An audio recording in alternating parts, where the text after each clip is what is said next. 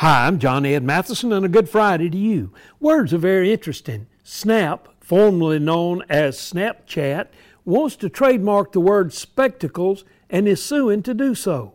The U.S. Patent and Trademark Office rejected Snap's application, noting that spectacles is a common term for eyewear, and refused the application to trademark the name of digital glasses. The argument Snap used was that spectacles is an old-fashioned term and is not commonly understood to mean eyeglasses. That was an interesting lawsuit. You see, some words still mean the same thing today, and people need to hear them more often. Words like, I love you, I forgive you, you have potential, thank you.